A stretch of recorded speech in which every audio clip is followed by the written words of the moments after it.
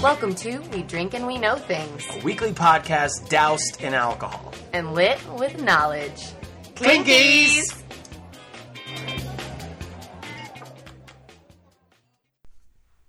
Hello. Hello. What up, everybody? How are we doing? It's motherfucking episode 52. 52. That means you could listen to an episode a week for a whole damn year. Wow. What do you know about that? That's kind of crazy. It is. We got a bunch of other shit on there. We've had a shitload of episodes, but officially this is 52. We've yet to do another after show. It's been a long time since we did those. I know that was gonna be like the whole bonus episode thing, and then we never did that. Yeah, well, we don't know if people like it or not. That's true. Yeah, that's true. But yeah. But this is We Drink and We Know Things. The podcast. Yeah, man. I'm Tom. And I'm Andrea. Man, good to see y'all welcome today. Good or to welcome hear from y'all. back. Good to look at y'all. Hope everybody's staying safe as per usual. Still uncertain times. Yeah, they just announced that they are canceling Thunder over Louisville here for the year. That's a big hit for the city to take. Yeah, that's like, part of our big Derby festival. And I think if I'm not tripping, it's like the biggest fireworks show in the U.S. Yeah, it is. Yeah, that's what I've heard. Not the world. I don't think it's the world. But the United States. But the United States, yeah. Somebody fact check me. And normally we get to freaking go watch it on a dope-ass boat on the water with your work. Yeah. So we're actually really fucking bummed that it's canceled Yeah, this we've year. had to be fair, we've had a great experience the last 2 years, so it's, we were due for a setback. I think a lot of us were due for a setback. A lot of us weren't, but, that's how life goes. But I think they're still going to do the Derby because they can run that, like, without people in the stands. But, I mean, it's just, like... It's just such a big thing here. Like, it's such a cultural... And I'm sure lots of different places have those. Yeah. Like pro teams and stuff like that. But we don't have any pro teams in Kentucky. Like, so I think the biggest sporting event that we have is the Derby. And people go absolutely apeshit. And basketball. I mean... But I mean, it's a worldwide event. The Derby, I mean, is worldwide. Everybody's watching. You can't say that for every, Colts game. Yeah. Yeah. I'm sure a lot of people are watching. Yeah, I mean, celebrities come for it and shit, so. Yeah, it's like a big thing, So I think it's a strange time. It's a strange time everywhere. I hope everyone is safe. Yeah, I hope everybody's doing good. Yeah, man. We're still kind of holed up. Sorry, the creatures are distracting me. Yeah, they're a little frisky right now. We might have to pause.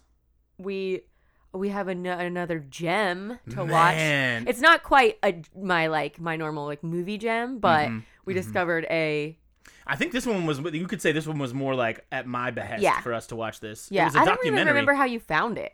Man, I have been seeing the screen for it like the past couple of days when I've been browsing, and I assumed it was an older film because the way that the packaging looked. Yeah, the way that the logo looked. Yeah, the way that the picture, the graphic, everything. Really old footage. Yeah, and it's. Yeah, go ahead. I mean. Oh, it's called Spaceship Earth. Spaceship Earth. It has nothing to do with Disney. You couldn't get past that. That was a big Earth piece at to Disney, it for you. But yeah, it's like a documentary, but it's of a thing that happened like way back in the. It started in like the 70s, but it didn't come to fruition until the 90s. Yeah, we won't say anything about it, but it's just like. Whoa! It's crazy. I didn't know that this thing happened. If you've seen Biodome, listen. I've never seen that. That shit actually happened in real. I didn't know. I mean, I feel like I know things. We drink and we know things. We did not know I this. had no idea that this happened, and to the degree that it happened, in the way that it happened. They basically try to create a dome thing that it would make everything you need to have sustainable life on another planet. Mini ecosystem with an ocean and a desert and like all this stuff. Yeah. And it was literally founded by essentially a traveling group of really brilliant hippies.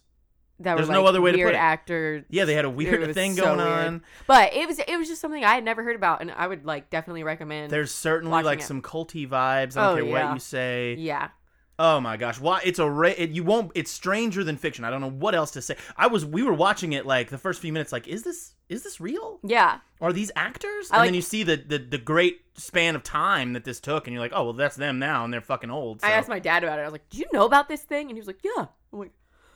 I'm like, it was unprecedented for the time. The idea was that if we were to ever colonize Mars, or they would just the take moon, this thing and you would take it on your vessel there, and it's like a terrarium on which you could continue to support everything that humans need. And That's all. It just and it just happened, and it's amazing. I was blown away by it. It's really well done too. Yeah, it was. I mean, it's a lot of really old footage. But... And the thing about it was they were like a theater group. So they were always filming. They were always relentlessly filming. Yeah. So you get so much original footage of everything coming together, and they were always so weirdly artistic about doing it. You know what I mean? Yeah. Like the woman when she said that she would go jog around the facility, it's like a whole 6 shots, 6 different shots of her like just leaving her house is a crazy thing, man. But watch it; it's amazing. Yeah, and then that new Pete Davidson movie came out. I think today. We might go watch that later. Tomorrow? I thought it didn't come out till tomorrow. When are we? It's Thursday. No, it's Friday. Fuck, my days are off. What day of the what day? It's Friday. The 12th. Shit, I wouldn't have had any idea. I've been still working, so I don't know why I'm having a hard time with time. Yeah, right. Man, what else you got? Well, I don't know if anybody watches Vanderpump Rules. I do. Same. On Bravo. I don't. A bunch of the cast members just got fired, which I found like fuck around and find out, bro. I did. It's all racist stuff. Yeah. They all had different racist things. It's Stassi, Kristen, and then the two new guys, Max and Brett. They're all fired. Busters. Bravo put out. Don't be a fucking buster. Don't be a fucking racist. I'm sorry. Oh yeah. We don't put positions out as a rule on the show. But don't be a fucking racist. Well, another thing that in the podcast world, Stassi Schroeder from the show has her own podcast. Yeah. And it got removed from all platforms. And she was saying, yikes. I'm taking a break. Yeah, the fuck you right. You are. Yeah, I'm like, yeah, I think you are because you have correct. to. But, I mean, you got to be careful what you say. Yeah, fucking just, come on, man. And if you're famous, you got to watch what you say. If you're anybody. I mean, like, if you're famous and don't want to lose your fucking... It's, I think it's unprecedented times. People suck. And it's definitely a time of change, and it's... time to change it. I just want to make sure that I'm on the right side of history is all I can say. And I hope if anybody's out protesting that you're doing it safely and not following the steps to stay safe. Doing fucked up shit. Yeah. We had some protests near our house actually. Yeah, we did. But. Oh my god. What about that guy that tried to get in the car? Oh my god. Dude. So we go to the liquor store. Yeah. We need a lighter note here. We have a liquor store dangerously close to our house. Yeah. So we could walk to it really.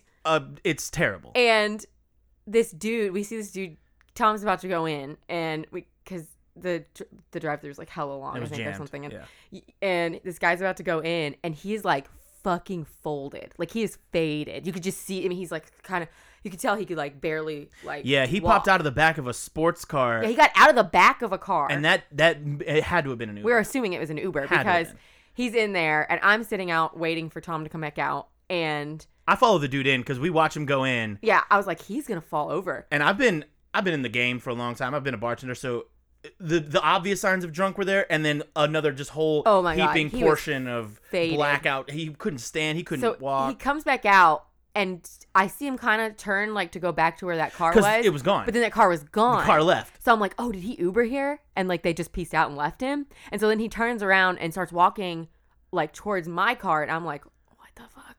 And I see him start getting really, like, looking at the car like he thinks it's the car he's supposed to get in. So I, like, quickly lock the door. Ugh. And he comes over and tries to get in the back seat of my car. That's a fucking let's not meet. I was like, what the fuck is that? I'm just like, I'm not looking at him because I'm like, oh, I locked it. Thank God, because the dude would have definitely gotten in the back seat and just, like, passed the fuck out. Absolutely So delirious. He goes and he sits down on the sidewalk right in front of my car and starts waving his arms up at me. I'm just, like, not looking at him because I'm like, what the fuck? Obviously. And I didn't know what to, like, I didn't want to, I was waiting for you, I figured I'd wait for you to come back out. When I went into the store, he, like, fucking vanished. Yeah. He poofed. I didn't know because I go towards I have, like, I walk the same beat every time I go into the store. And so I walk my little thing, and there's this other dude, and he's looking for beers, and he can't find what he's looking for. And I just grab a few things, and I don't see him, and then he ends up in front of me in line to check out. Yeah. And he's like holding his back, and he's grumbling and all, acting like he's got a hurt back. Oh my god, yeah. It wasn't a hurt back. I mean, dude was blasted. I'm even looking at the cashier like, don't fucking. And I'm like, well, at least he's just sitting out. I guess after he bought 2 more bottles of whiskey. Oh yeah. He bought 2 big bottles, and I was like, well, at least he's sitting on the sidewalk, so like the people at the liquor store can take worst care of case him. scenario, but hopefully that guy's safe. But Jesus, he was so drunk. Oh my god, if it had been at night or something, I probably would have. I don't know, but it was the middle of the day. Oh, and I come running up out of the store like, oh my god, that guy was so faded. And he's sitting right beside me as I'm saying, and I'm like, no, he's not. What are you talking? I didn't even see him on the sidewalk. I texted him when he was in there. I said, hurry up, dude, just try to get in my car. And he didn't see the text, so he got in the car. He's like, that dude was so faded. And I was like, yeah, didn't you see my text? You're like, no. was like, he tried to get my car. You what? I was like, he's gone. I was like, he's right there. Because I was looking for where the car would have been. Because obviously I thought he would have got back in the same. Yeah. But imagine being the Uber driver that picked that dude up. Well, I'm wondering if he just was like, fuck getting paid. I'm not taking this dude anywhere. Yeah. He's fucking faded. Yeah. But, I mean, come on. That's kind of the point of buying an Uber or getting an Uber. Now. Yeah. Yeah, but there also is a level of like, you got to respect the driver, they should have refused too. him service at the liquor store. I was looking at the chick like, and I think she probably just thought I had indigestion or something. I don't know. But hopefully that guy's safe. But that was a fucking crazy experience. I am just so glad I locked my door. Yeah. I was like, oh my God, he's trying to get in my car. And I couldn't look at anything like the car he got out of. No, it was like a black, like Mazda. Not even no, because you drive a Mazda. It was like a black fucking fast car. I don't know. I don't know shit about cars. I was just like, yeah. So, dude, let's not meet. Let's not fucking you drunk ass. Yeah. He's still hungover from that drunk. That was like a week ago. He's probably still drunk. Yeah. Also, this is a weekly podcast, so sorry we suck at that part. We were supposed to put out an episode. I just wanted to mention that. Yeah, well, there's no point in mentioning it. I mean, at this point, you know. It is what it is. You get them when you get them. But last time, I apologized for my really long, horribly horrible story about Sylvia Likens. It was a story worth being told because people need to know it happened. Yeah. And it was right over the bridge, too, in Indianapolis. Indian apple sauce. But this time, we're going to do Back to 2 stories again. Because Tom didn't prepare one for him to do in a single episode. But it's okay. I knew mine was going to be super long, that last one, so. Yeah. But I think you're going to go first, right? Because I technically went first last time. Yes, and your story was close to home last time, yes? Yeah. So is mine. Ooh. Yes. Before you get into it, what are you drinking? So I'm drinking wine. I'm drinking Cabernet from a box that we purchased at Trader Joe's. Yeah, I'm drinking rosé, but it's not Boda Box, you guys. Nah, Andrea found out that we got that Trader Joe's hookup. Dude, she go in there buy 10 bucks at a time. I bought 3. It was amazing because it's not close. We got there. She was so stressed out. Wait, can we talk about this on the last episode? Probably. I don't know. Man. I don't. I think maybe we did, but we were going out there, and they were going to be closing in like 5 minutes. No, yeah, that just happened. We didn't talk about that. Yeah. Well, but I think I'd already tried this rosé. I don't know. I got your mom on it too. She likes it. Oh, nice. But it's like half the price. Yeah. And you get. It's good more shit, wine, too. Don't you? It's good shit, yeah. I've been slurping on this box for a while. Anyway, Clinkies. Little bit of a... Oh, that alarmed the Dalgo. Well, fuck. That could be bad news for us. Yeah, at least it didn't scare a fart out of him like they usually farts everywhere. Give it a minute. So... Okay, I'm excited to hear your story. Got a little tale for you this evening. It's been a while since I've heard one from you. Yeah, it feels like it's been a minute since I've done one. All right, so... It was dusk at the old Sutton farmhouse on that summer night in 1955 when Billy Ray Taylor, a Pennsylvania man visiting friends in Kentucky, walked to the well for a bucket of water. And that's the only... I'm not going to do that through the whole thing. Please I just don't. really wanted to... I just felt like I had to get that out. Wait, so you're not going to give me like the... Oh, we're in it, buddy. Like I'm telling you the story of... Okay, yeah, I'm telling you the story to, I don't of the Kelly Hopkinsville incident. Okay. For years, people like him across the country had been reporting odd sightings in the night. Extraterrestrial signs so strange that even the government was investigating. So you're talking about Project Blue Book, probably. So when a bright rainbow light streaked across the tree line and landed in a field behind the home, emitting a hissing sound, Taylor was convinced he had seen a flying saucer. Okay. He ran back inside the house, where his wife and 9 members of the Sutton family at first laughed off his frantic claims. Well, that's rude. Quite rude. He was just going to get you guys some fucking water. I bet he forgot the damn water, too. They're out here thirsty, just they're laughing now, they're more thirsty. Then came the silvery green glow of otherworldly creatures, with undersized bodies and oversized heads. Ew, I don't like that. Eyes bulged. And their arms stretched. I thought we weren't doing that. Far too long. I thought we weren't doing that. That was a different. No. All right. They had not fingers. No. Just tell your story. But claws. Okay.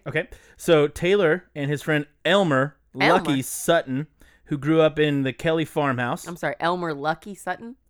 Yep. Elmer Lucky Sutton. All right. I don't know if he's related to the guy like Sutton, the moonshiner, but that comes in it. There's some shine in here. Oh.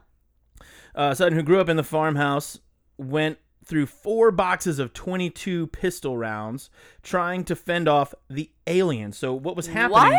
What was happening is they see the spaceship, off in the distance. Sure. And then what happens is droves of them start trying to invade their house.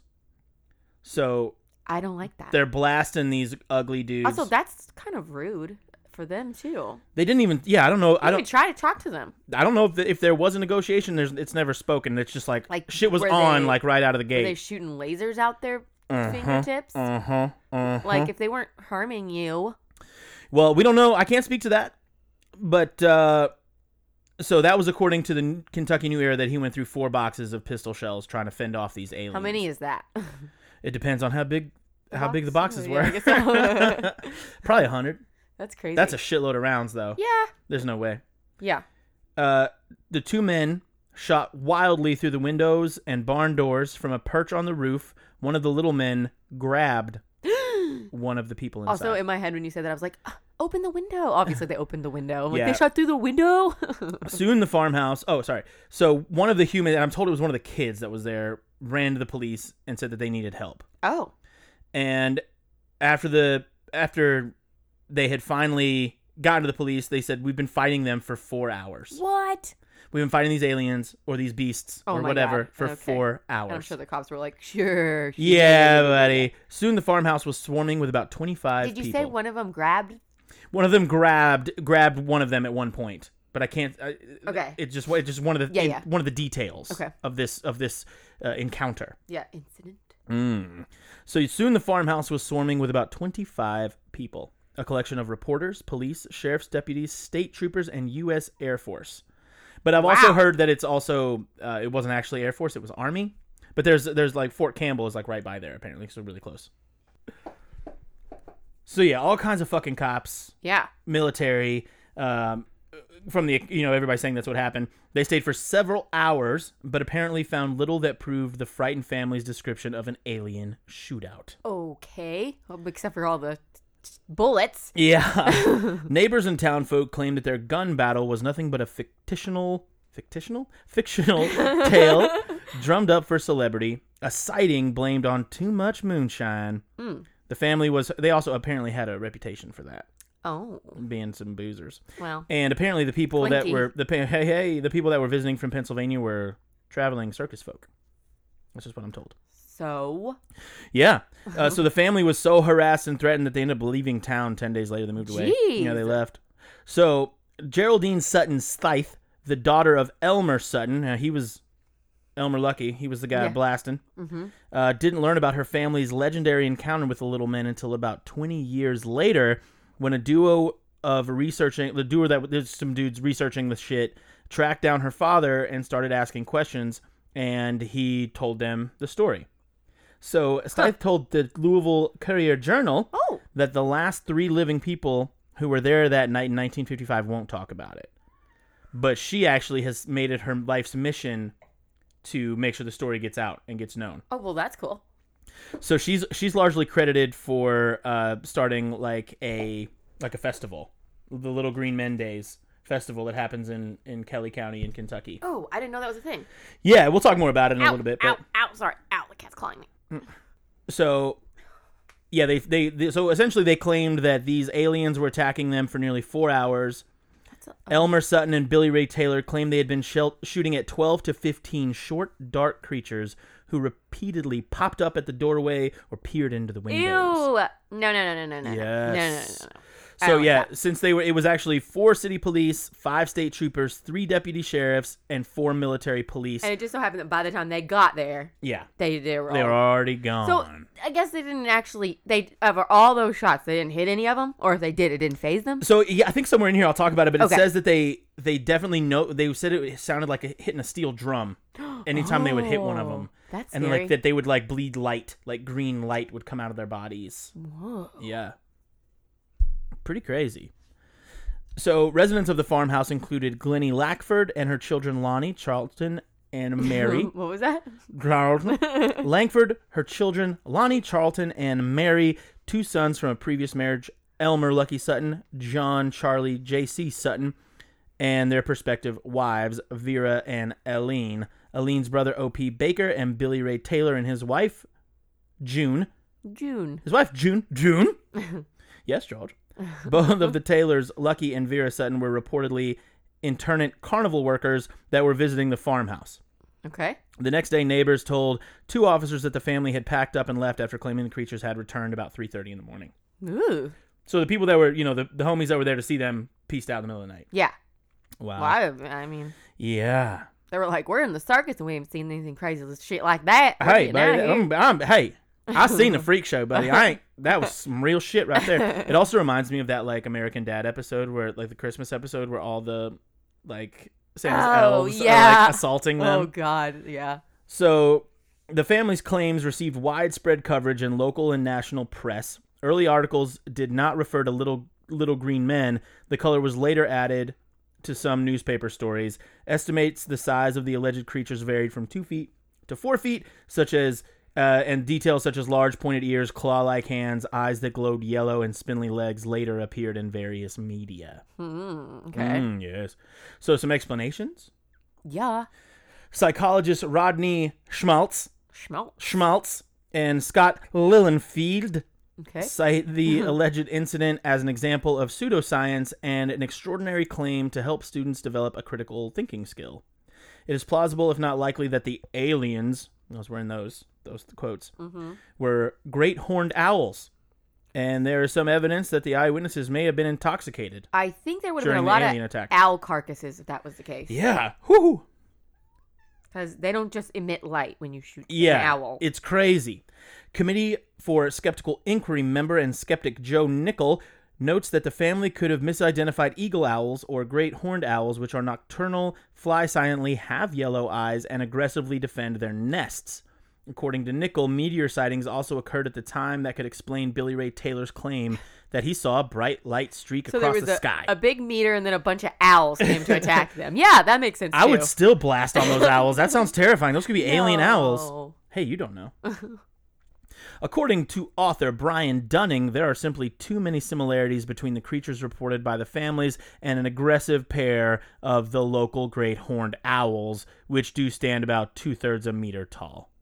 So everybody thinks that it's owls. But they didn't say that they had wings. Right, they had claws for hands. Oh, well. And big old heads. Heavy feet. But you would think an owl. Even still, if there are 12 to 20 owls attacking my crib. Yeah. Jesus. Even if I am drunk on moonshine. Or whatever. So, French ufologist Renoir Leclerc, I don't know if that's how you say it, also argued in a publication that the explanation of the case is a great horned owl. Ufologist Jerome Clark writes that supposed creatures floated through the trees and the sounds of bullets striking them resembled bullets striking a metal bucket. Clark describes an odd luminous patch along a fence where one of the beings had been shot, and in the woods beyond, a green light whose source could not be identified. Okay. However, this description was consistent with foxfire, a bioluminescent fungus on decaying wood. Okay, so it was a meteor, then a bunch of owls, and some... Shrooms. Yeah. I mean, even still. Okay. Even still, buddy. Yeah, maybe they were on some shrooms. Clark also wrote that investigations by police officers from nearby Fort Campbell and civilian ufologists found no evidence of a hoax. But they didn't find. But that doesn't mean they found any proof. However, Brian Dunning reports that the claim that Air Force investigators showed up the next day at Mark Langford's house have been published by numbers of times, but I could find no corroborating evidence. So he's saying all these reports, and plus it's an army base, I'm pretty sure. Oh. So. Fort Campbell. Yeah. Donning also observes that the 4 military police who accompanied the police officers on the events were from an army base, not an Air Force base. Okay. So that kind of throws a lot of the initial reports into like, what? Because it was Army, not Air Force. Yeah.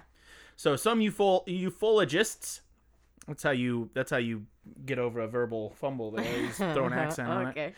Some ufologists compared the alleged creatures to gremlins, which have since often been referred to as the Hopkinsville Goblins in popular culture. Yeah. Ufologist Alan Hendry wrote, "This case is distinguished by its duration and also the number of witnesses involved. Project Blue Book listed the case as a hoax with no further comment. Huh. So, in popular culture... Well, like, was there, like, a police report? I'm sure there was, yeah. But I didn't see it. You know, I'm sure it was just like, these friggin' dudes are, you know, popping their guns off at 3 o'clock in the morning. Yeah. For shooting their guns for 4 hours at a time. Being in the 50s, right? They wouldn't have... Yeah. Like, arrested them for 55. that if it was just out. They were just shooting out in a field. Out in the field in Kentucky? Yeah. No fucking way. No, yeah. That happens all the time. Yeah. So the Kelly Hopkinsville sighting is the origin of the popularized words little green men. Prior to this sighting, flying saucer occupants were called little men.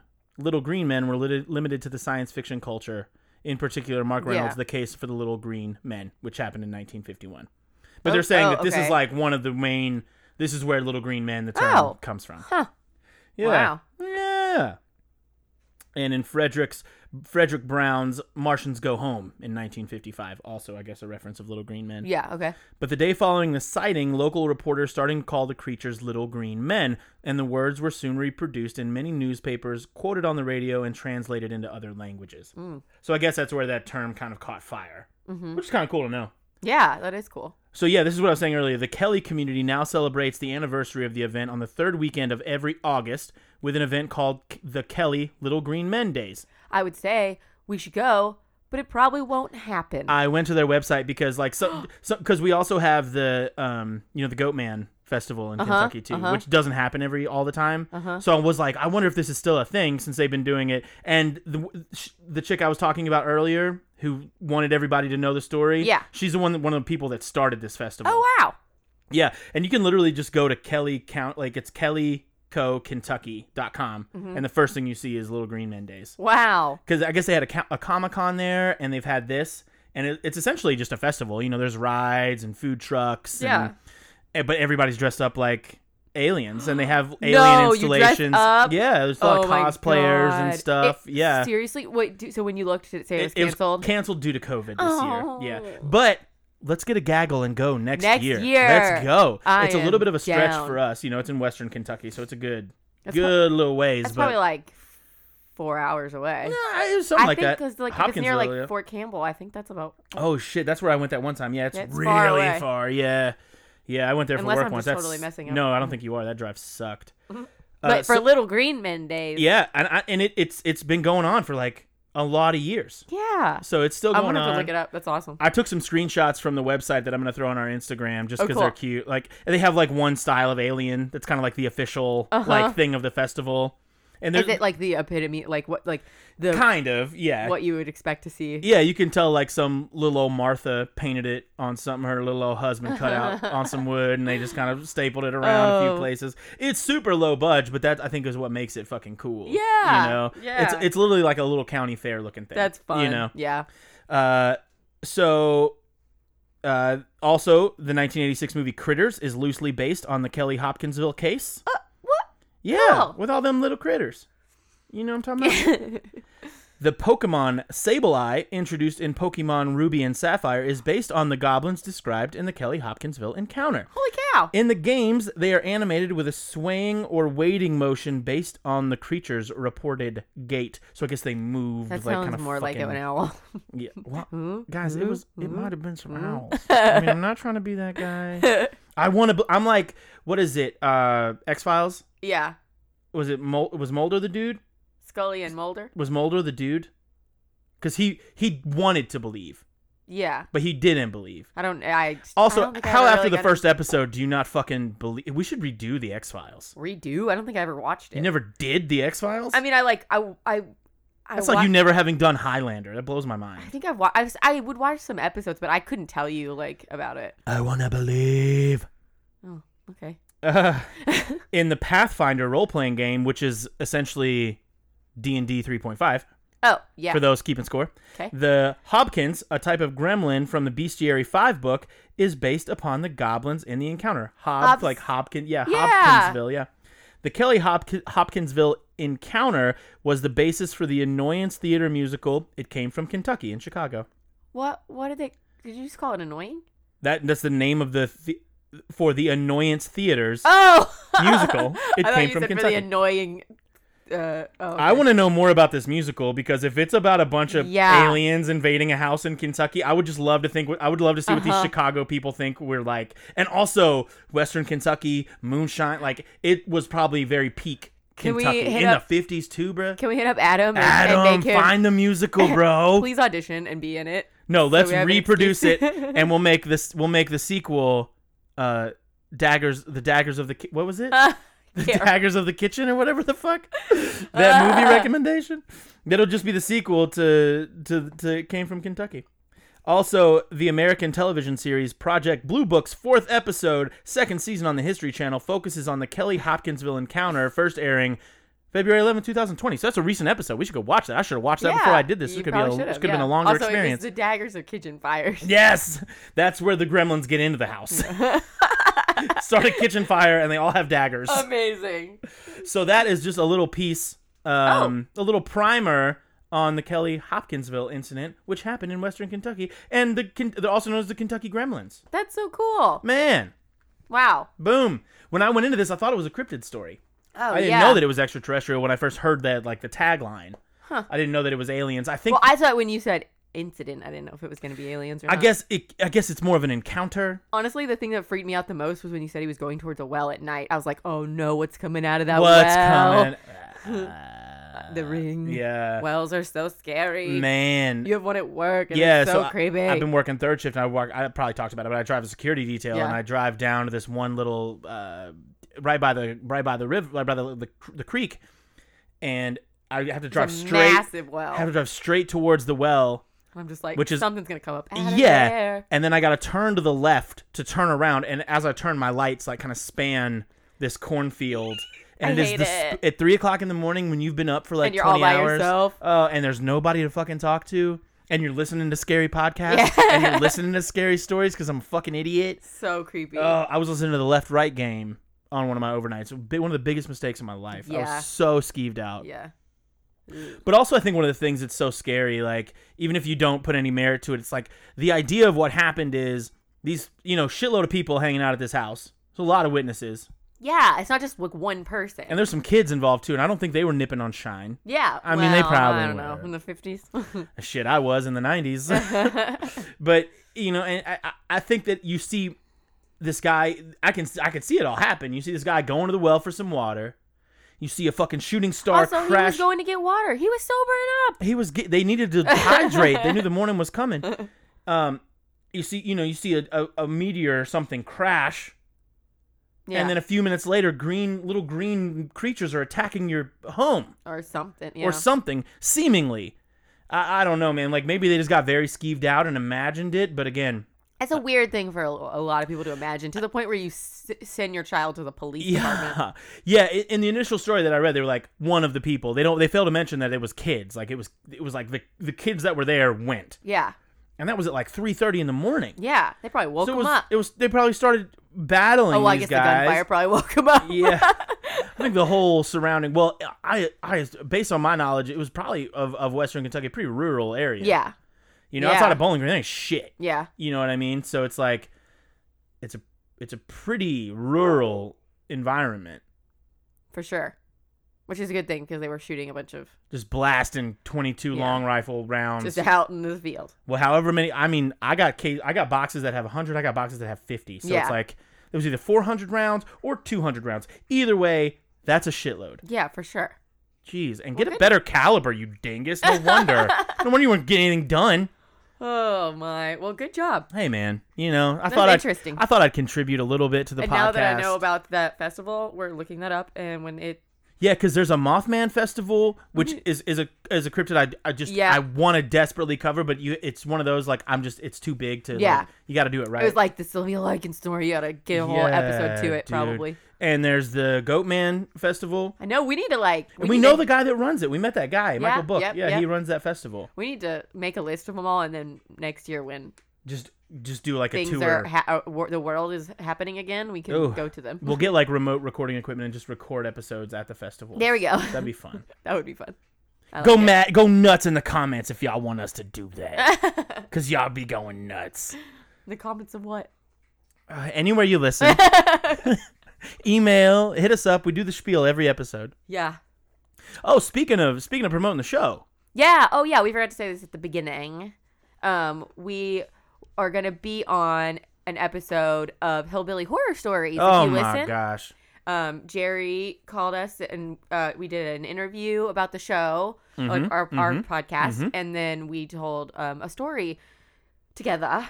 Yes, and it was a good time. It was so fun. It's gonna be like it's like he does a show. I think it's gonna be on Wednesday. On his Wednesday shows, and then at the end of those shows, he does. Those guys are absolute machines. They're putting out episodes all the time. Yeah. But he interviews like other shows, and so we are so excited that we got to be a part of it. Yeah, and we don't know when that episode's gonna come out, but just if you listen, keep an ear out for us. Let us know what you think. Yes. And you'll get to just another little bonus thing to go hear our voices. A little bit more of this if you hadn't had enough. It was fun. We had a really good time. Yeah, it was cool. It was fun. We really appreciate Jerry. He's done so much. He's more for us in regards to this podcast than anybody other than us. For sure. Yeah. So thank you, Jerry. Thank you, Jerry and Tracy. Hey, you're a sweetheart, Jerry. All right. All right. You ready for a story from me? Yeah. Well, I'm not. I don't know if I am. What? I'm just kidding. Of course I am. I'm not going to give you just one. Oh my goodness. This is going to be a little compilation. Oh. There are a few horror films whose production was allegedly plagued with strange occurrences. Oh shit. Dope. I am here for this. This is going to be so much cooler than Gremlins. Oh. No. So I'm going to give you accounts from cast, directors, and crew members, which include incidents that occurred after the film's release or during or whatever, that, may or may not have some truth to them or whatever. But, I mean, it's basically I'm going to give you stuff that happened while filming and before and after horror movies that people who were in them or direct them or whatever think. What? Okay, let me start. I got lost. I'm going to give you accounts of things that happened in different horror movies. Okay. That make people who were in them or directed them believe that they were real, plagued or haunted or fucked, like because of the movie. Sure. Fucked up shit happened. Okay. I just want you to know. Jesus. We've been together almost 8 years. And I've heard you say a lot of sentences. I had one typed out and I didn't like it and I tried to go about it a different way, okay? That was one of my favorite sentences that took you 6 minutes to say. And I'm going to give you my sources because I got stuff from a bunch of different places. I got from flavorwire.com. It's my favorite kind of wire. Independent.co.uk. Know them. Love them. TheWrap.com. HowStuffWorks.com. And Insider.com. Dope. I didn't cite my sources because I'm a piece of shit. Well, I found like a couple like main articles, and I took from them and then took stuff from other articles and just kind of made a little compilation. So some of them are really basic. Some of them have more to them than others. So I'm going to start with Rosemary's Baby, which came out in 1968. I've never seen it, but I've heard it's fucking... it's crazy. It's like one of the legendary scary movies. I've also never seen it.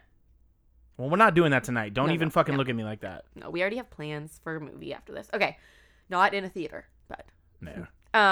So I'm just going to give you it's not like a story. I'm just going to give you like little accounts or whatever. So producer William Castle, he received threatening letters following Dick Castle. The film's release. Yeah, I guess I could go that way. One read, this is so weird, bastard, believer of witchcraft, worshiper at the shrine of Satanism. My prediction is you will slowly rot during a long and painful illness which you have brought upon yourself. Jesus. Yeah, and the same guy was convinced that Roman Polanski's movie, The Rosemary's Baby, that after its release, that it was cursed. He was so convinced that it was cursed that after it's released, he was hospitalized with kidney stones, and after experiencing hallucinations during his near-death experience, claimed to have seen the film's lead character approaching him with a knife. Roman Polanski, this happened to? No, it's Roman. This was William Castle, the producer. That happened to Roman Castle? Roman Castle? That happened to William Castle, yeah. He came down with that? Yeah, he had the hallucinations and thought because he thought that the movie, he was the producer. So that dude, but it was Roman Polanski's movie. Right. So he was so convinced that Roman Polanski's movie, The Rosemary's Baby, and he got sick. Yeah, he was hospitalized with kidney stones and had hallucinations and a near-death experience where he saw the lead character approaching him with a knife. Gee, my And name. during one emergency room visit, he reportedly screamed out, "Rosemary, for God's sake, drop the knife." Right? I am very uncomfortable. Also, during the filming of Rosemary's Baby, the lead actress Mia Farrow received her divorce papers from Frank Sinatra. I mean, I think that's just something that happens, but come on. it could be a cursed movie. I don't know. I didn't even know that somebody in that. I didn't even know that chick. I didn't even know the lead chick in the movie was married to Frank Sinatra. I think he was married a few times. Composer Christoph Komida died of a mysterious brain injury after filming, and the following year, you know who Roman Polanski was married to, right? I do not. Oh my God, yes I do. Sharon Tate. Holy shit. Who was killed in the Manson family murder. Jesus. Right? Yikes. Because that's all I have for Rosemary. So hold on. In the beginning, who said that all that shit was gonna happen? What? Said that you're cursed. You're gonna get sick. It was just a random threatening letter that the producer got from a random just person. out of the blue. Yeah, because of the movie. And a bunch of bad shit happened. Yeah. Man, this is very intriguing. Yeah. Good job, buddy. Yeah. I heard about like this movie that apparently is cursed. And like people like get sick or die from watching it or something. My sister like sent me an article and I was like Googling like cursed and I was like, oh, there's like a bunch of movies that have like backstories of like weird things that happened when they were filming and there's a lot more than what I'm going to cover, so I might cover this again like I've done with people like there's so many movie like so much movie lore, you know, like the dude hanging in Wizard of Oz has definitely got a lot of. I didn't cover Wizard of Oz in this one, but we could probably do a whole fucking episode on there's apparently also a Superman curse. Did you know this? Yes, something really terrible happens to everybody that plays Superman. Yeah, I didn't cover that one either, but I read about it. Yeah. Okay, next I'm moving on to the original The Exorcist that happened in 1973. That movie is still very impactful. And you know how fucking scary it was to people in 1973? I can't imagine. Yeah. That was probably like, because now there's like all kind of macabre and there's like all kind of gore and this and that, but the level. And there's tons of horror movies. And it was like, it was done with a purpose. You know what I mean? It was a well-made film. Like it's a well-made film. Yeah. Scary. Yeah. I hate a scary, well-made film. Fuck, dude. Well, it was so scary that there were reports of audiences fainting and vomiting. It was a very common occurrence right after the release of this movie. Yeah, because she's terrifying. And she vomits everywhere. It's so... She's... Ew. So scary. I didn't like that hand gesture you just did. Well, she stabs herself in the fucking thing with the fucking cross. Yeah. I mean, Jesus. Yeah. Literally. Yeah. I'm sorry. The movie, this is crazy, also made national news, okay? When a 16th century church across the street from the theater where the film was premiered was struck by lightning. Shut the fuck up. Causing the cross. Turn the podcast off. We can't put this shit out. It caused the actual cross to fall to the ground. Can you imagine coming out of that movie and the cross is like laying on the ground after you just watch somebody get possessed in a fucking movie? Every one of them are nuns and priests. That is so terrifying. They've changed their... That is so That was such a great premiere. Can you fathom coming up out of the theater, church on fire, fucking... I mean, because that would cause a fire. Like, and of all the places for it to get struck, it got struck on the cross. Jesus. That's crazy. I need a different catchphrase for this episode. This is not... Yeah, no, don't do Jesus. Oh my God. I mean, but honestly, that is... Yeah. What? Yeah, I know, right? What if we put something into the cultural zeitgeist with that movie, man? That's a whole thing. It's not even all of it. Ellen Burstyn, was in the movie. She had spinal injuries, and Linda Blair also had a lot of onset injuries. I think I read somewhere that Linda Blair, when she had to do a lot of that, like, you know, jerking in the bed. Was she a kid? Yeah. Like the convulsing and the, I think it like really like fucked up her, like she had the injuries and stuff from that. Yeah. Because back in the day, that was probably, they couldn't. Yeah. They didn't have a strength coach for you or a dummy or something. Yeah, they couldn't do special effects like that, I guess.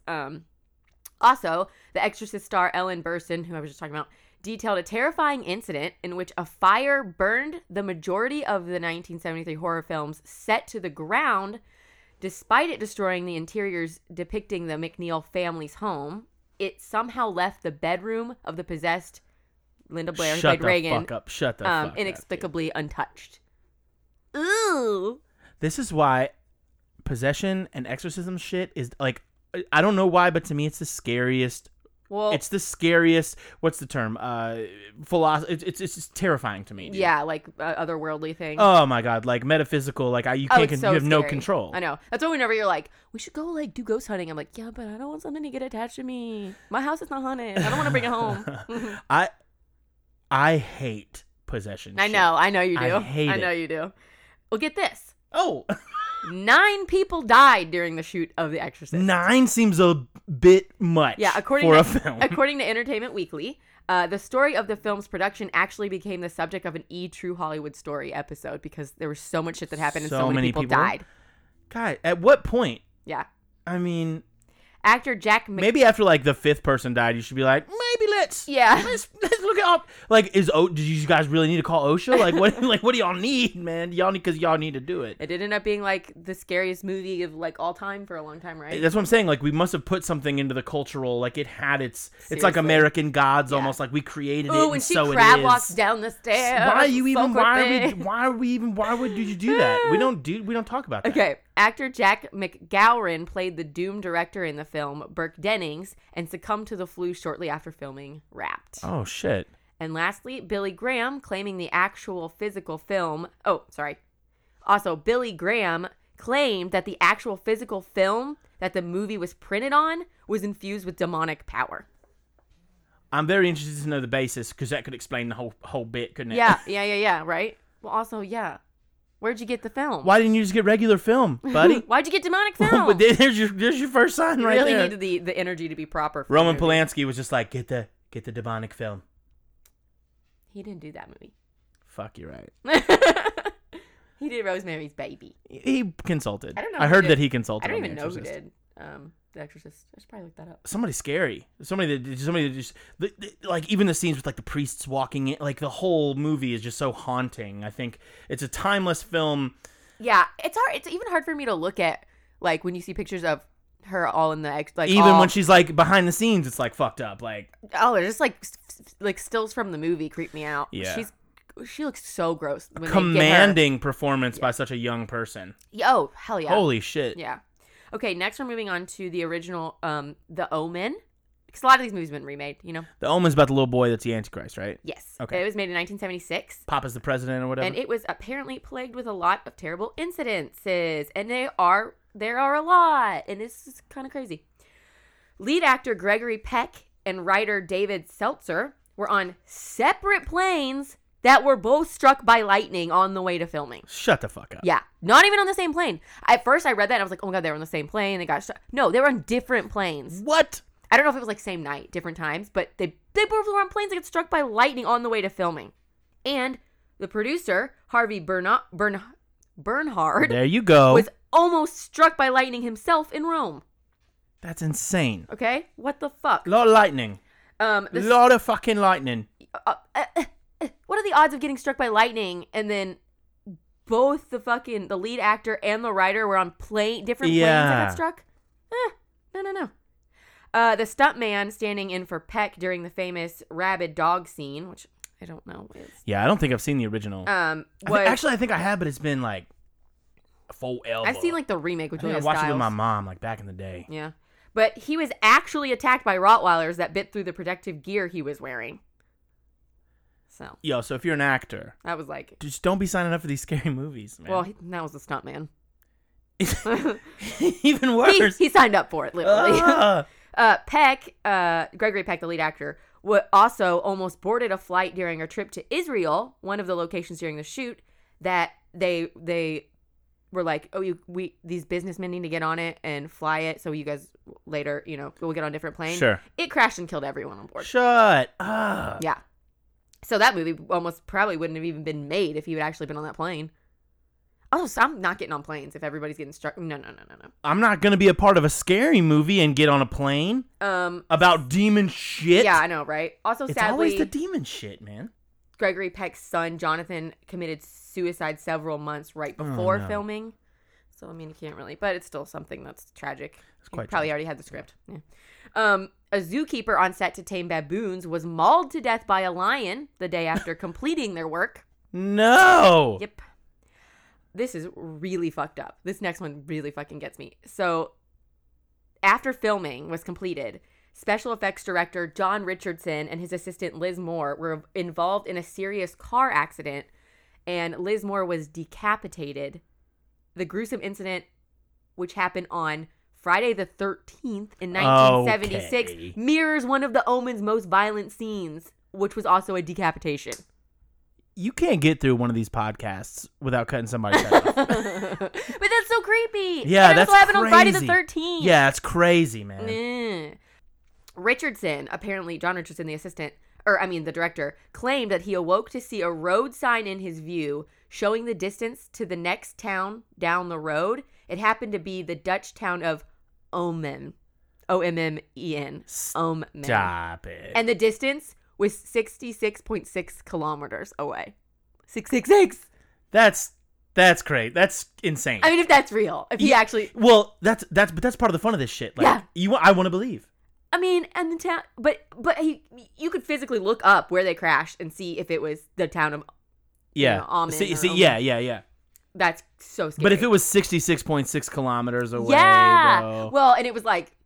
That's the kind of shit. That's like the only sign I need to like just be like, I gotta go join a monastery. Like I gotta go. Well, and when changed over into miles, it's not creepy, but I don't know how that converts, so I can't. I don't either. But somebody was like, "Go, but what's that in kilometers?" I almost said kilometers. It's kilometers.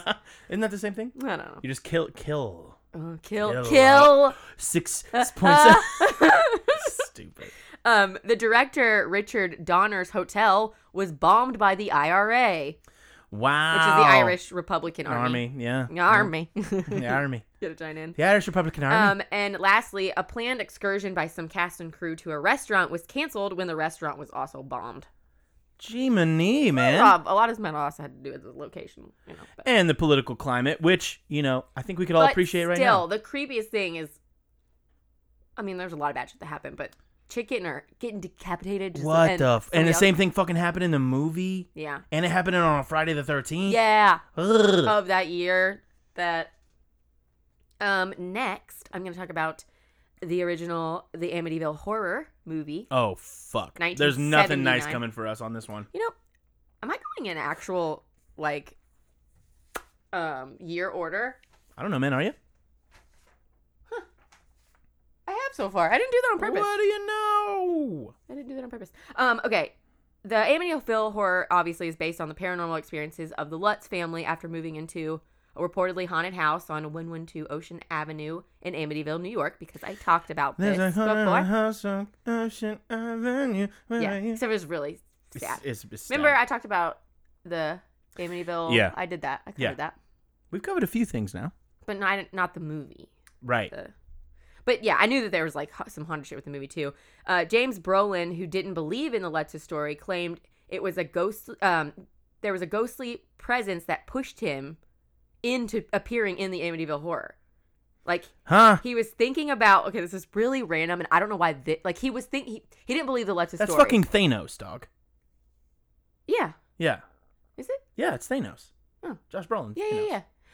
He was thinking about doing the movie, right? He had the script. Yeah. And he said a ghostly presence pushed him into doing it because he was thinking about the role when his pants fell off of a hanger in his bedroom and it startled him, causing him to almost hit his head. And he was like, "Oh, that's it. I'm doing it." All right. I mean, that's kind of a reach, but I mess with it. Andrew just fucking Sorry, turned all the some lights on. I on. can't fucking see anything now. It started to get dark. It's starting to get darker. I'm kind of a subterranean creature, man. I like it kind of dark. Also, that Ryan Reynolds did the remake. Yeah. There's been a ton of remakes, but he did one of them. And he said that he was in the 2005 remake, that he would wake up at 3:15 a.m. all the time. Oh, shit. He would always be woken up at 3:15 a.m., which is known as the witching hour. That would be every morning without rhyme or reason. It was kind of creepy. That would stress me out. Yeah. That's all I got for the Amityville. But still a bit of juice. Okay. Bit of meat. This one has got a lot, and I actually have thought about even covering this for a whole episode because there's so much about it. Okay. Got any guesses what movie it is? None. The Poltergeist. Okay. Or Poltergeist. It's not the Poltergeist. It came out in 1982. I'm totally doing these in order. Good for you, I baby. didn't even do that on purpose. I'm proud of you, man. So over the course of the original Poltergeist trilogy, several cast members died tragically.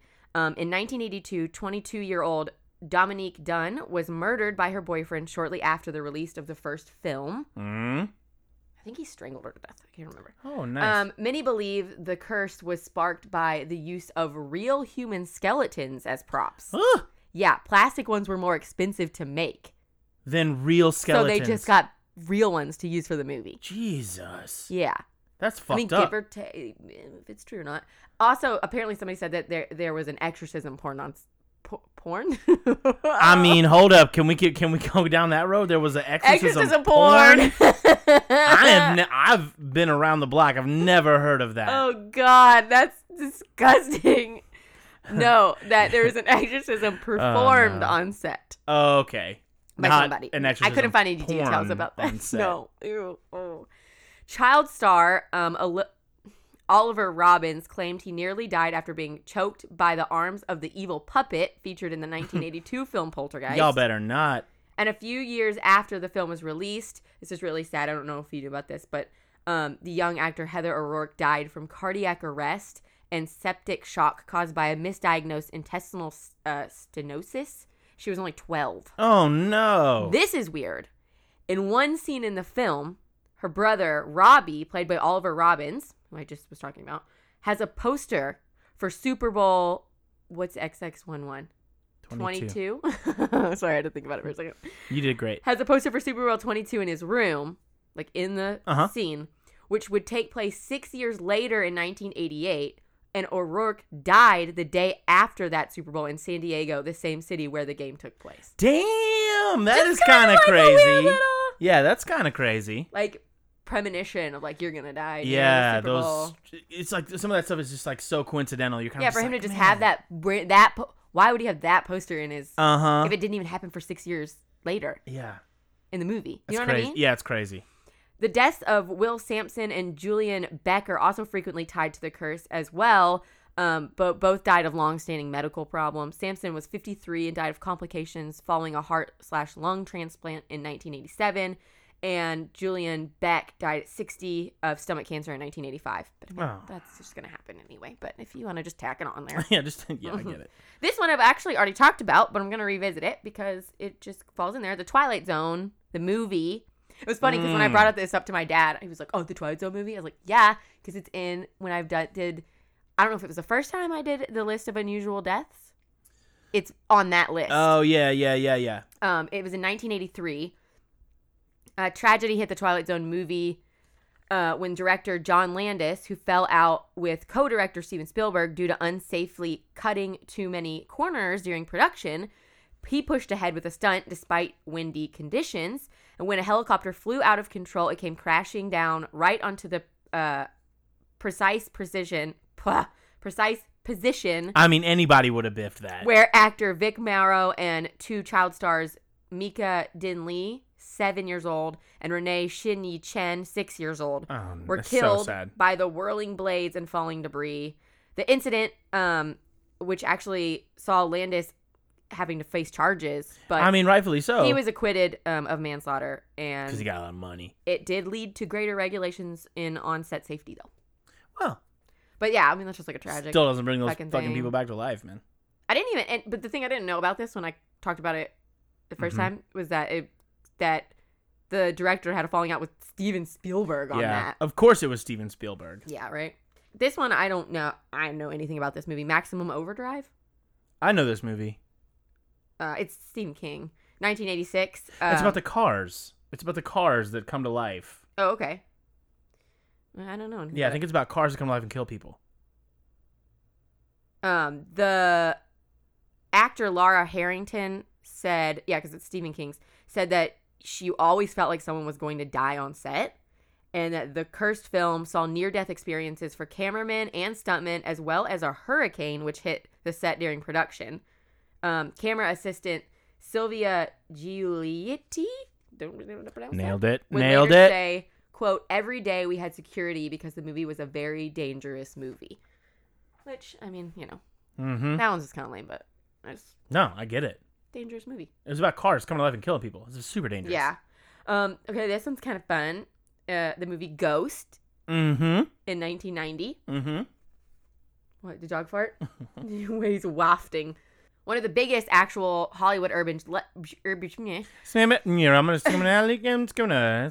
legends goes that the Poltergeist star that I just talked about, Heather O'Rourke, haunted the 1990 film set of Ghost. What? Yeah.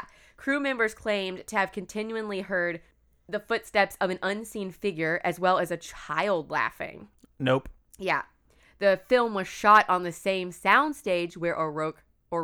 I just want you to know I'm keeping that in. Well, it was filmed on the same soundstage where she had filmed scenes as the child actor. That's crazy. So she could be coming back to be like, I remember when I acted here. Let me show you how to make pottery. Oh.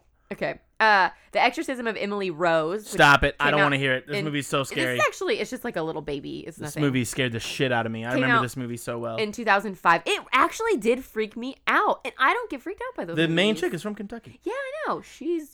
Also, so fucking scary. Well, apparently, the lead star, Jennifer Carpenter, who you just were saying was from here, she was haunted by a ghost that seemed to have a taste for the musical because she told Dread Central that while she was working on the 2005 film, a radio would continually turn on by itself whenever she got home.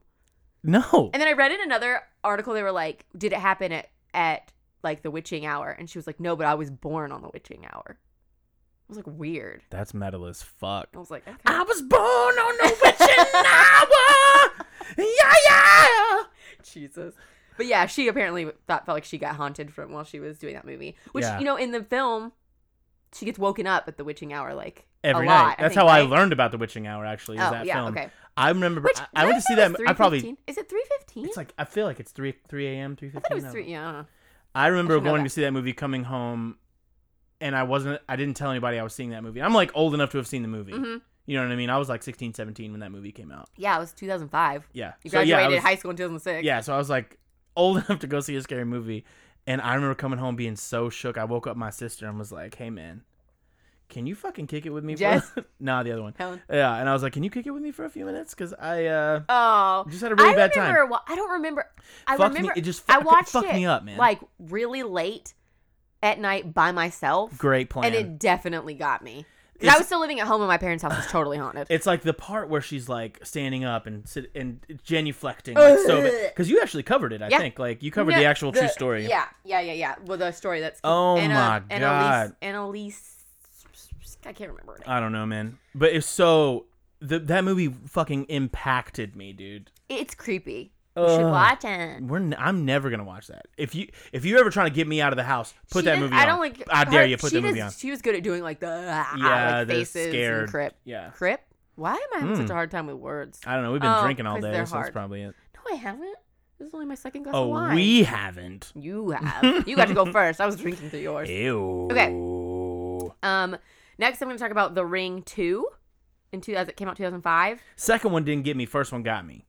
First one fucked me up. Yeah, just the little girl's creepy. The ending fucked me. The ending was like one of the naturally scariest moments I've experienced. She's just like in the well. Wells! The dude accidentally plays the movie and she crawls out of the TV and kills him at the end of the first movie. Yeah. That's how it happens to everybody. Yeah, but man, all right. No, it was creepy. The watery death of Samara in The Ring actually made a freak incident happen during production on the film's sequel. Really strange because the entire set flooded. Lead star Naomi Watts also claims that she felt odd vibrations on set that she couldn't explain. She was in the second one too? I guess. I thought she was the lead star in the first one. Am I tripping? No, I think she was. I guess she was.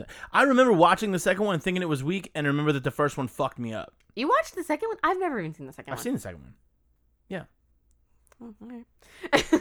Okay, next I have, I know these are just little things on some of these, but they're still creepy. You're doing a great job. Like the fact that it flooded, like. And it's like, she's always like wet in the water. Yeah. Insidious, which came out in 2010. It was Insidious's hospital set where strange occurrences seemed to go down, apparently. Numerous members of the film's cast and crew complained about feeling unwell whenever they stepped foot onto set. Is that the one where it was about the kid and the dad, and they were like, he was like astral projecting and shit? That fucking movie when he's sitting in Right? sleeping in the room Yeah. and the dude walks back and forth, and then one of the times when he walks back, he's like outside of the room and he's walking back and forth. You see him through the window back and forth, and then one of the times when he comes back, he's in the fucking room like looking at you. Ugh. Oh my god. Yeah. Good God. There were also claims that a buzzer from an unoccupied floor of the building would continually go off. No. And what was causing it remains unknown. Ugh. I mean, when you're filming shit like that and you're you're doing fake seances and shit. I mean, what do you expect? Yeah. Right? What do you expect? I mean, Jazz. Okay, next I have The Innkeepers, which I've never seen. Not familiar with this. It came out in 2011, so I don't know. I'm saying it's not that old. Right. What? Nothing. You just went full Schitt's Creek just then. You, David. 2011. A lot of the cast and crew associated with The Innkeepers experienced paranormal activity in the form of lights switching on and off for no reason. Doors would swing open and shut, frightening those who were present, obviously. Mm-hmm. Cast members even received phone calls, and that when they answered would have nobody on the other end. Yeah. The hotel where the movie was shot, the Yankee Peddler Inn in Connecticut, is known to be a hotspot for ghost hunters. Great. Which... Yankee Peddler Inn. Oh. Yikes. I didn't realize that till I read it. I think we're going to get past some of these terminologies at some point, I think. So the director, T. West, did an interview saying, I'm a skeptic, so I don't really buy it, but I've definitely seen doors close by themselves. I've seen a TV turn off and on by itself. Lights would always burn out in my room. Everyone on crew had very vivid dreams every night, which is really strange. Which, like... You just saw that and you're still a skeptic? Yeah. The one story that is the most intriguing to me, in the film, the most haunted room is the honeymoon suite. That's where the ghost stuff started in the hotel.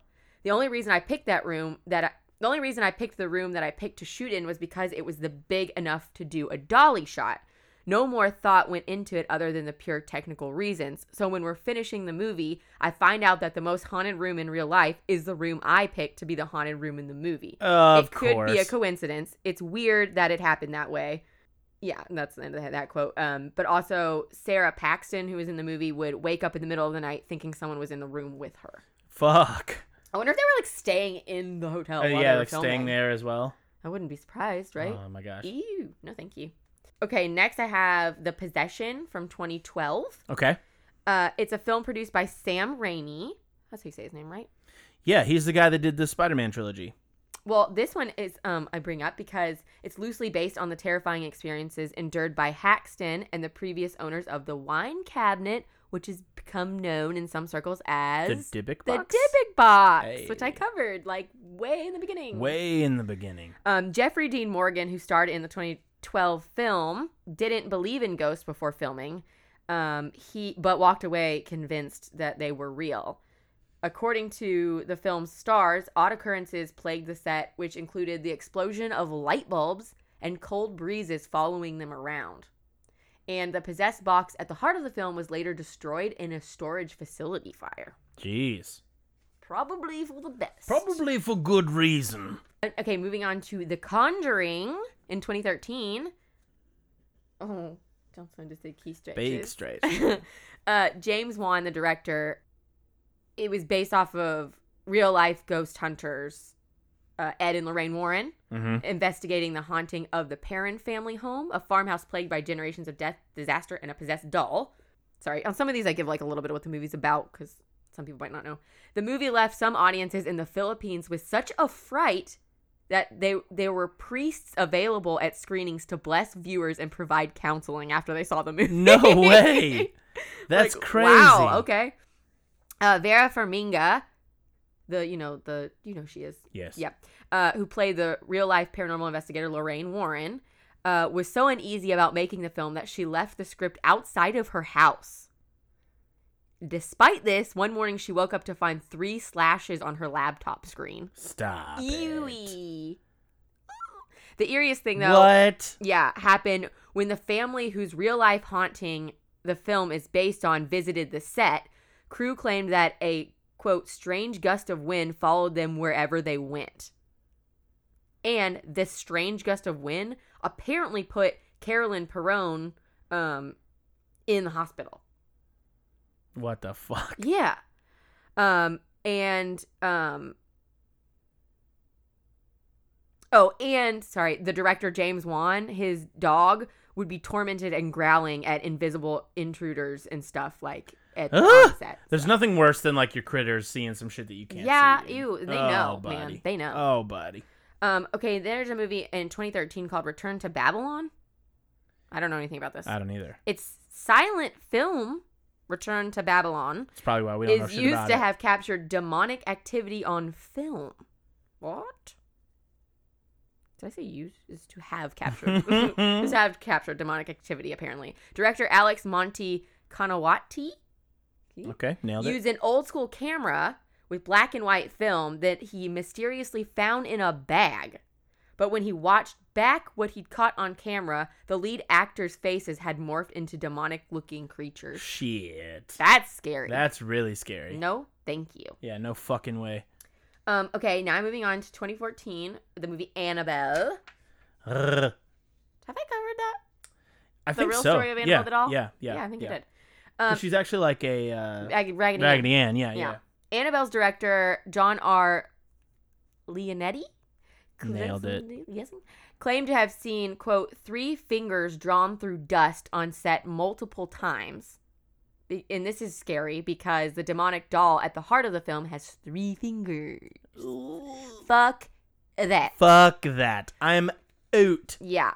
Peter Safran, the producer, went on to tell The Hollywood Reporter about some strange going-ons during the film shoot. He said, quote, "We shot in this amazing old apartment building near Koreatown, and we had some funky stuff go down. In particular, the first day that the demon was shooting in full makeup, we brought him up in the elevator. He walks out and walks around to the green room to where we're holding the talent, and just as he walks under, the entire glass light fixture falls down on his head. And in the script, the demon kills the janitor in the hallway. It was totally freaky, in the same exact location where the character is killed in the movie. Jesus. Like, that happened in the same... That's crazy. Yeah. Isn't that creepy? Yeah, that's out of control. Ooh-wee. Okay, I have 2 more. Come on with them. 2018, The Nun. Annabelle isn't the only Conjuring spinoff. You know, and this one apparently seemed to have some fucking creepy shit going on with it, too. The director, Corey Hardin, says he saw 2 men in a room he was filming in at a castle in Romania. After completing the take, he turned to go to the men, assuming that they were members of the crew, and they were completely gone. Chillingly, They would have had to pass him to leave the room. Oh. Yeah, I don't like that. I would shit my pants, dude. Okay. That would be like one of those things that like you realize in a like late. You're like, what the? Come on, wait a minute. They would have had to pass me. Are you fucking kidding me? Oh my gosh. Okay, lastly, this is a movie that, a cursed movie that never got made. Okay, it's called Atuk, A-T-U-K. Okay. It was supposed to be a movie about an Eskimo in New York and had 4 different men attached to play the lead while in development. John Belushi, Sam Kinison, John Candy, and Chris Farley all died shortly after entertaining negotiations to be in the film. What the fuck? Yeah, the movie was about to be filmed when the actor Sam Kinison had actually, I guess he was the final one. He was the guy. Yeah, he demanded creative control of the project and wanted to rewrite major parts of the script. Then allegedly threatened to intentionally do a bad job acting if he didn't get his way. Then there were lawsuits, but it all came to nothing when he died in a car crash. Holy shit. Yeah. Jeez. So that's just a little thing of some movies that have some crazy, creepy shit that happened while they were filming. Which, every one of those was pretty fucking cool. Yeah, I mean, even if it was just like one incident where like somebody sees somebody, and they're all in like scary movies, so like, right? You know, it would have been one thing if it was like, you know, fucking Charlie and the Chocolate Factory, which also a dark film, but like, you know, like if it would have been a completely like benign film, you know, like a romantic comedy where bad shit is happening. Yeah. But it's always like this stuff, demonic possession and evil stuff. Yeah, it's all really creepy movies. Yeah, those were all like metaphysical. Yeah, I mean, I tried to go through multiple sources too because I wanted to kind of double up on the accounts, you know, to see if it wasn't just like one random source that said it or whatever. Yeah. But I've thought about trying to cover The Exorcist just as a whole episode thing, because yeah. I mean, there's a lot to unbox. I've heard that there's like so much with that and Poltergeist. Even the fact that those films got made and the energy that they bring and the story. I mean, you could talk about that for ages. But yeah, those are some creepy. Good job, buddy. Movies that got haunted or creeped out or plagued or cursed. All of them. I thought I would try to go a little lighter from my last episode. So. We appreciate you. Well. Thank y'all so much. Yeah, thanks for listening. Continue to stay safe. Wash your hands. Mm-hmm. Email us calmly. Yeah, nicely. protest calmly. Do the right thing. Email us at Be nice wedrinkandweknowthingspodcast@gmail.com. Look out for us to be on Hillbilly Horror Stories. We'll update you when we find out what episode we're going to be on. And let us know anything you want us to cover. Rate and review us. Hit us up. Please leave us some 5-star reviews. Yeah. And we'll see you guys soon, man. All right. Bye. Bye.